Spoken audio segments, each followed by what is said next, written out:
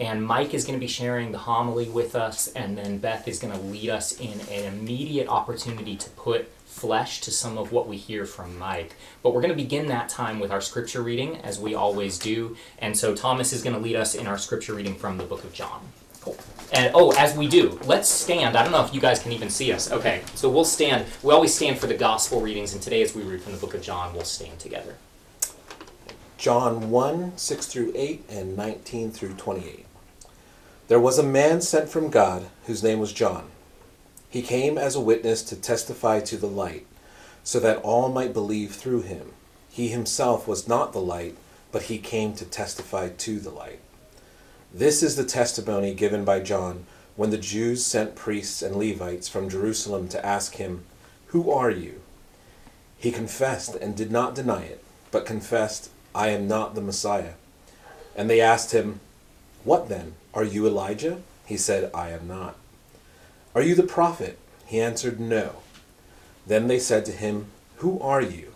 Let us have an answer for those who sent us. What do you say about yourself?" He said, "I am the voice of one crying out in the wilderness, 'Make straight the way of the Lord,' as the prophet Isaiah said." Now they had been sent from the Pharisees. They asked him, "Why then are you baptizing if you are neither the Messiah nor Elijah nor the prophet?" John answered them, "I baptize with water. Among you stands one whom you do not know, the one who is coming after me. I am not worthy to untie the thong of his sandal." This took place in Bethany, across the Jordan where John was baptizing. The Gospel of the Lord. Praise to you, Lord Christ.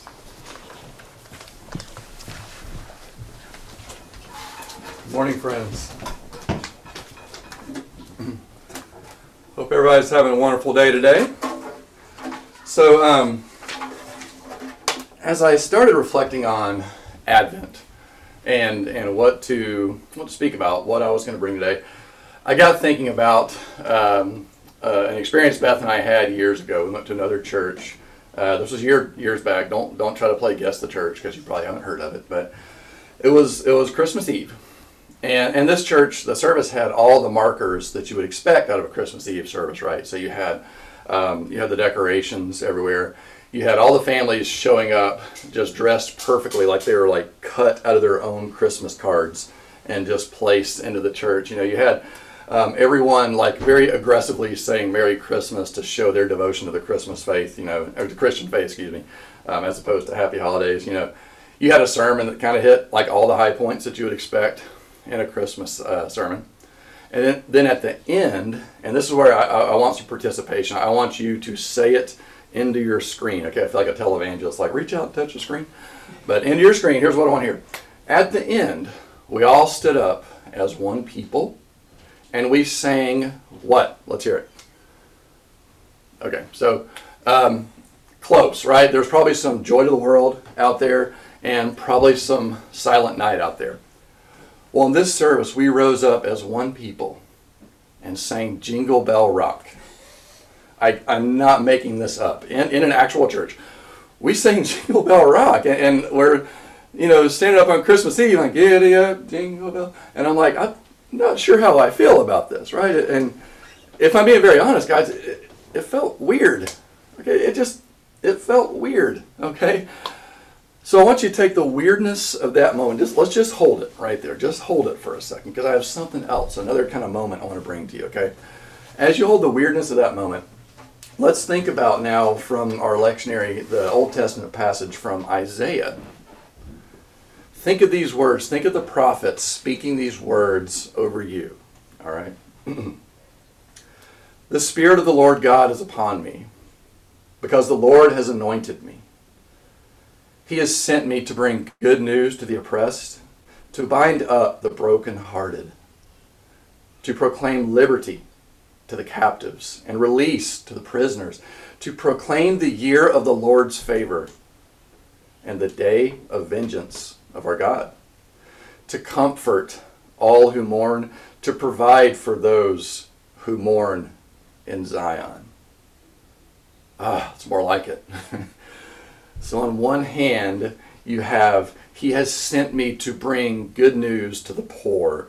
And on the other hand, you have Jingle Bell Rock.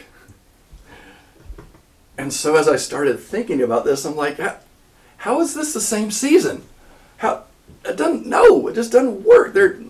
One has nothing to do with the other, and yet it's all part of one season for us. And as I reflected on that, the word that came to me was that Christmas time is confusing.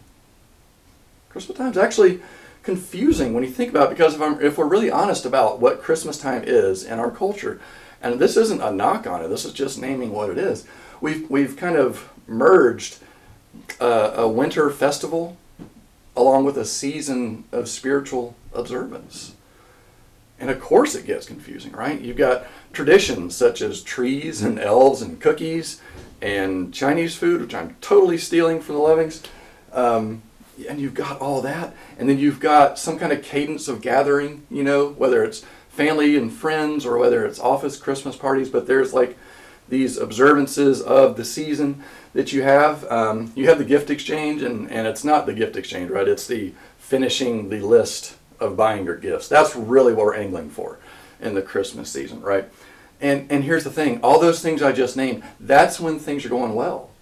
That's when things are going the way that we want them to go. But add to that, for so many, Christmas is a time of all that and loneliness and loss and difficulty. And so you're wading through all this in a season, and that season's confusing. What are we to make of it? So just how confusing is it? This is another test question, right? This is interactive. This is not a trick question, but I would like you to answer this question into your screen, into your phone, however you're watching us today. All right. What day is Christmas? Everybody here in the room, please. What day is Christmas? December 25th. Yes, that was not a trick question. David Darnell got it right first. Ooh. Candy cane for you, sir. December 25th. That is Christmas. Every year I checked, it's Christmas. All right. So let me ask you this. What is the day of the year, though, for being honest, that we solemnly observe the birth of Christ? You can say it into your computer. I'm listening. Anybody? Typically, it's the 24th. Like Christmas Eve is kind of like the Oh Holy Night, but really the song should be like Oh Holy Tomorrow Night, because Christmas Day is Christmas. That's his birthday. Not really, but that's the day we observe it, right? And so it's so confusing that we celebrate the day on the day before the day. That's what we've done here. So yes, it's confusing. And so into that confusion, it's so easy to understand why Advent can kind of get sucked in to all this confusion and be part of the giant swirl that is Christmas time. But y'all, here's the thing about Advent. Advent is not Christmas time. Advent is not Christmas. Advent is, wait for it, Advent. It's its own season. That's right. In the liturgical calendar, Advent was just meant to be Advent, a time of waiting and a time of space. Okay? And now, to be fair, do I love trees, elves, cookies? Yeah, it's my favorite time of year too. Especially now that I'm getting Chinese food on Christmas Day. It's my favorite. I love that stuff, and I'm not knocking it at all. But here's what I'm learning, and what my heart is for this community, is I believe we can actually learn to experience Advent as separate from all of that. Maybe Advent doesn't have to be swirled in with everything else that we experience as Christmas time.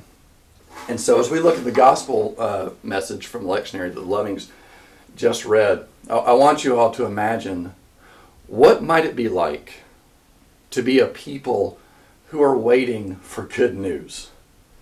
Yeah, just imagine, right? What might it be like to be waiting for good news? To set the stage a little bit, at this time, if you're a Jewish citizen, it had been about 400 years since the last time you'd heard from a prophet of God. Oh, that's forever, right? Not only that, but they were oppressed by the Roman Empire. They were subjects of Caesar. In addition to that, and as part of that, they were taxed pretty much to the point of poverty. So there are some historians that estimate that between Roman taxes, temple taxes, their tithes, and their other local taxes they had to pay, that the average Jewish citizen could have been paying between 80 and 90% in taxes oppressed and taxed to the point of poverty. This is a people that was so hungry for good news, so hungry for a word from the Lord. And then John the Baptist comes on the scene, right? And they're so hungry, they're like, we don't care if he eats bugs, just thank you. We're so glad we have a prophet now. And he comes on the scene, and to put it lightly, he has their attention, right? They're so hungry for it. And so as we heard about in the lectionary, some of the religious leaders of the day, they come to John the Baptist and they basically kind of say, what's your deal, right? What should we tell our bosses about you? And I want to go back to what he said, all right? This is when the leaders came to John. Then they said to him, who are you? Let us have an answer for those who sent us. What do you say about yourself? And John said to them, I am the voice of one crying out in the wilderness, make straight the way of the Lord. Make straight the way of the Lord. And I love this. It is loaded with meaning. We could have done probably 3 weeks just on make straight the way of the Lord, because there's so many angles to that. You see, in those days, if you're in the crowd and you're listening to this prophet of God, you would have immediately picked up on the reference that John was talking about. It was a reference to actually preparing for the arrival of a king. So in those days, it was rare, but when a king came to town, it was expected it better be literally a smooth path there. So they would prepare the roads by removing obstacles and generally just making the pathway more palatable for the king and his entourage to make their way into town. It was a big deal to do this. So what John is essentially saying is, the king is coming to town, everyone. The king is coming to town, and you need to make it easy for him to get here. You need to get ready. So if there had been a tree in the way, you better cut it up. And if there's a boulder, you better move it. If it's overgrown, hack that stuff up, clear the way, and make space for the king's arrival. That essentially was what John was saying, that and many other things in that loaded, rich statement. And that's what I invite us to do this Advent in our own hearts and our own lives, is to make space for the king's arrival. So I hope you see how this can actually be distinct from Christmas time. This time of Advent, it's meant for waiting. It's meant for space. Okay? So here's what I want to encourage all of us to do. I want us to encourage us in this Advent season. Here's the good news. We're only at halftime, okay? So if it's been a crazy Advent for you, there's still time. Let's begin with space. So what we do then, what I mean by that, one way to do that is just have times in the day where you still your mind, you still your body, and you still your heart. And as you do that, you begin to make space in the path. You begin to make way for the king's arrival. And know this, I would say making space, that's just part of preparing the way. That's not the whole of preparation, but it's certainly the beginning of the preparation for a community like ours. It's where we begin to hear from the Lord and hear the voice of love, who would speak into us and help us recognize the ways we can further prepare his way. Because in that, the king, in the voice of love, in that space, that's where he begins to speak. And so for those in this time that are just going, moving so insanely fast, maybe the king tells you, hey, let's slow down as we begin to prepare for my arrival. Or for those of you that are hurting, and there's so many out there, maybe the voice of love says, the king's here. Just come sit with me. I have arrived, and I will arrive. Or maybe there's those that are just waiting for something. Their heart is crying out for whatever that may be. And in that space, in the silence, the king says to you, it's going to be okay. I'm on it. I'm waiting for it too. He hears your cries. And it's in that space that he begins to speak to us.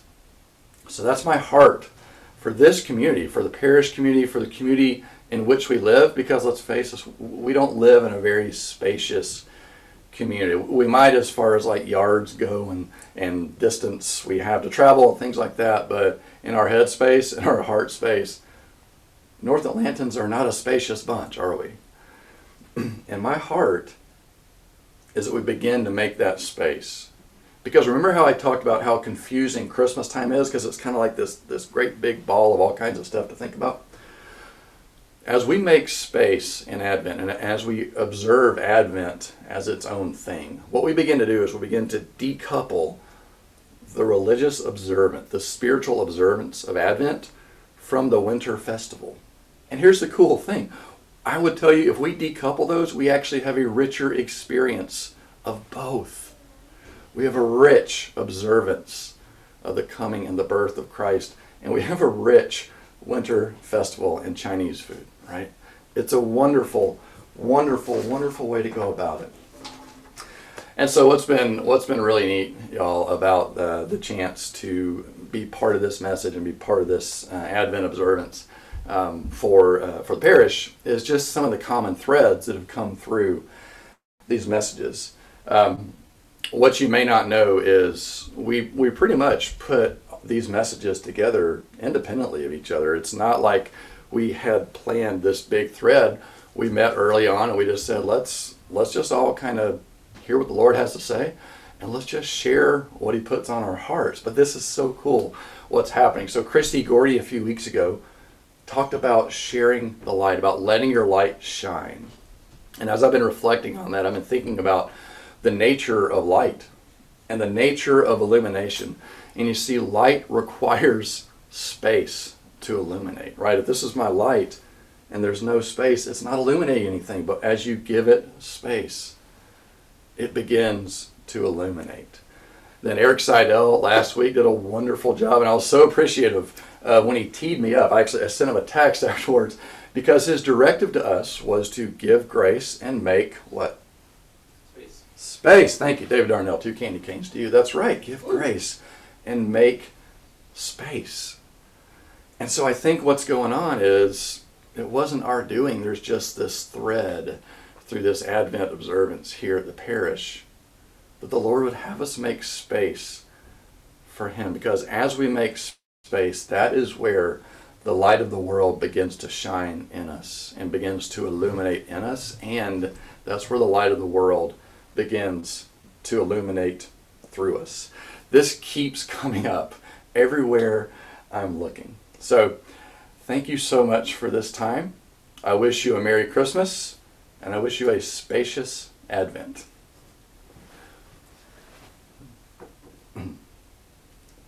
So Beth's going to share with us now. Yeah. And lead us in an exercise to be spacious right away. We'll start right away. We'll start making space, and we'll take a few minutes to quiet our bodies and our minds and listen to what the Lord might have to say to us. A lot of times when we talk about making space, we're really tempted to clear all the clutter out of the way and then immediately fill it with something else that seems like a really good idea or seems like it would be helpful. And I think a challenge maybe against that is to let the Lord fill that space, is clear the way. Clear out some space in your day, 15 or 20 minutes or 5 minutes. Or, I mean, we talk about like maybe even turning off the radio in your car or turning off the news in your house or whatever it is for you to make a little bit of room of silence and peace for your body and your mind. And then let the Lord fill it. So we're going to do that right now. And it's funny, we keep talking about 2020 as these crazy times and it's so unusual, and it is. But I also, in reading our lectionary passage from Isaiah, that was written 700 years before Jesus. And it was true to the Jewish people who were reading that, and to the prophet. That was so deeply true 700 years before Christ. 700 years later, Jesus spoke these words in the temple. He spoke them to the Jewish people like Mikey was talking about, who were heavily oppressed, heavily taxed, desperate for a word from the Lord. And he said, I am the fulfillment of these words. And as we read them today, and we're gonna read through them and take a few minutes to meditate on them, these words are really, really true today. They are deeply, deeply true for where we find ourselves today. So before I read, I would just invite you to still your mind, still your body, maybe close your eyes. If you want to turn off your video, that's always fine. And just get comfortable and let your body come to a place of stillness.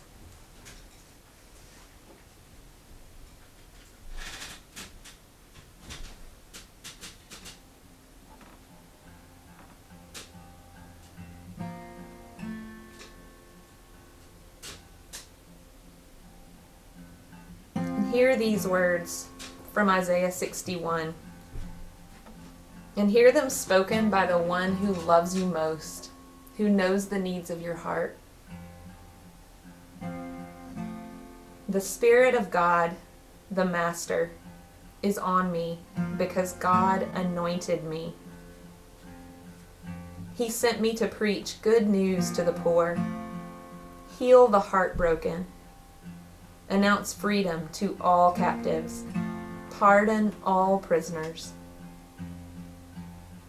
God sent me to announce the year of His grace, a celebration of God's destruction of our enemies, and to comfort all who mourn, to care for the needs of all who mourn in Zion.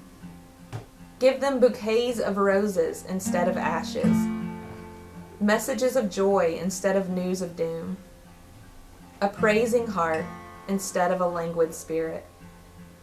Rename them oaks of righteousness, planted by God to display His glory.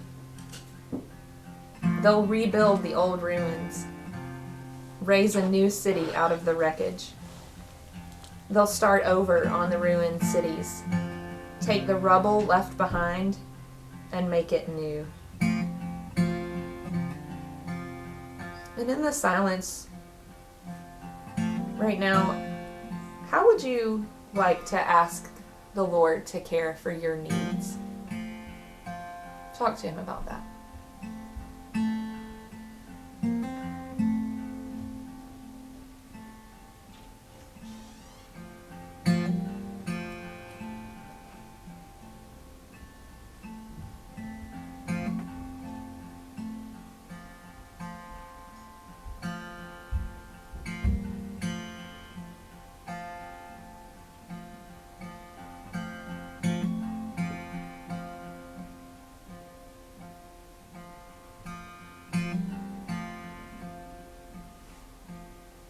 What good news would you love to hear your Lord speak over you this morning?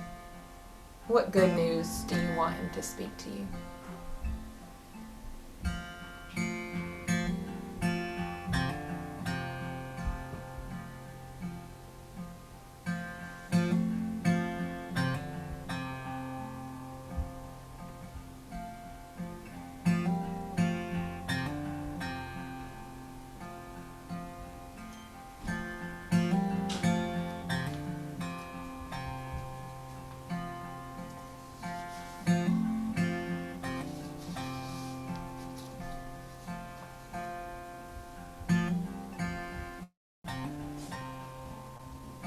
As we hear these words again from Isaiah, ask Jesus to help you make space for Him, for His presence during Advent. And ask Him to show you what making space for Him might look like today, on Sabbath, this afternoon, with whatever you have in front of you for the rest of the day.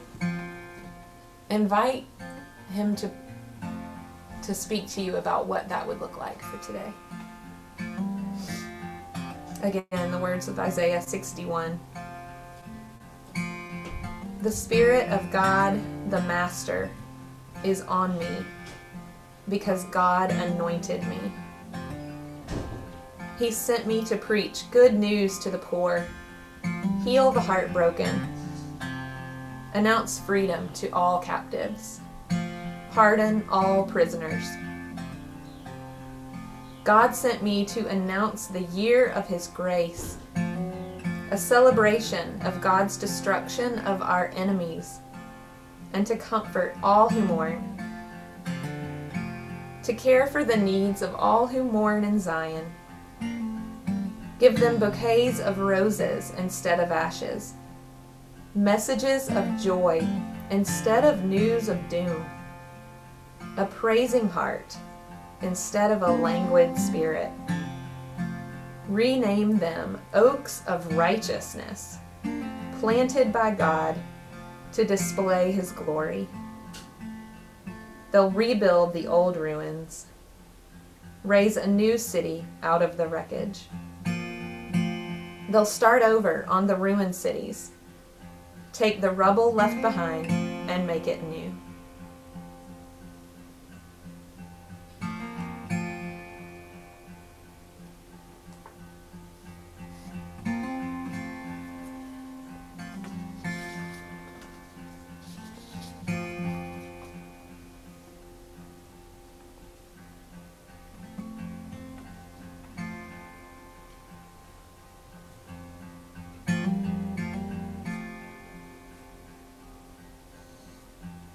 And now ask Jesus to give you some ideas on what it looks like to make space tomorrow, Monday, as you go back to whatever you have this week, school, homeschool, work, working from home, your daily life. What could it look like this week specifically to open up space in your mind and your life for the Lord's presence to come and speak this good news to you all day long?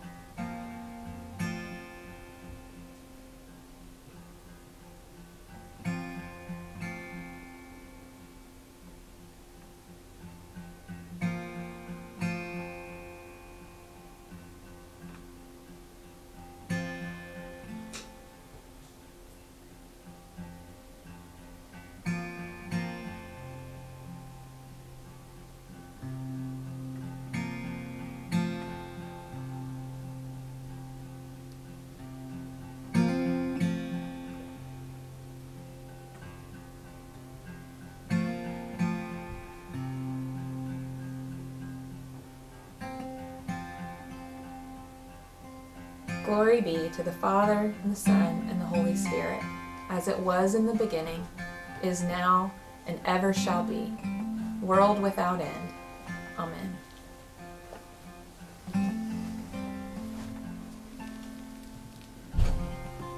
So now we'll move into our time of confession, and I invite you to share with me in confessing our sins against God and our neighbor. Most merciful God, we confess that we have sinned against you in thought, word, and deed, by what we have done and by what we have left undone. We have not loved you with our whole hearts. We have not loved our neighbor as ourselves. We are truly sorry, and we humbly repent. For the sake of your Son, Jesus Christ, have mercy on us and forgive us, that we may delight in your will and walk in your ways, to the glory of your name. Amen. The Lord has already shown you mercy. The Lord has already had compassion on you. The cross of Jesus has turned mourning into dancing and washed clean the ashes of repentance. He strengthens our weak knees while we still have a long way to go. Be free. We are forgiven. Laugh out loud. We are forgiven. Love God with everything. We are loved.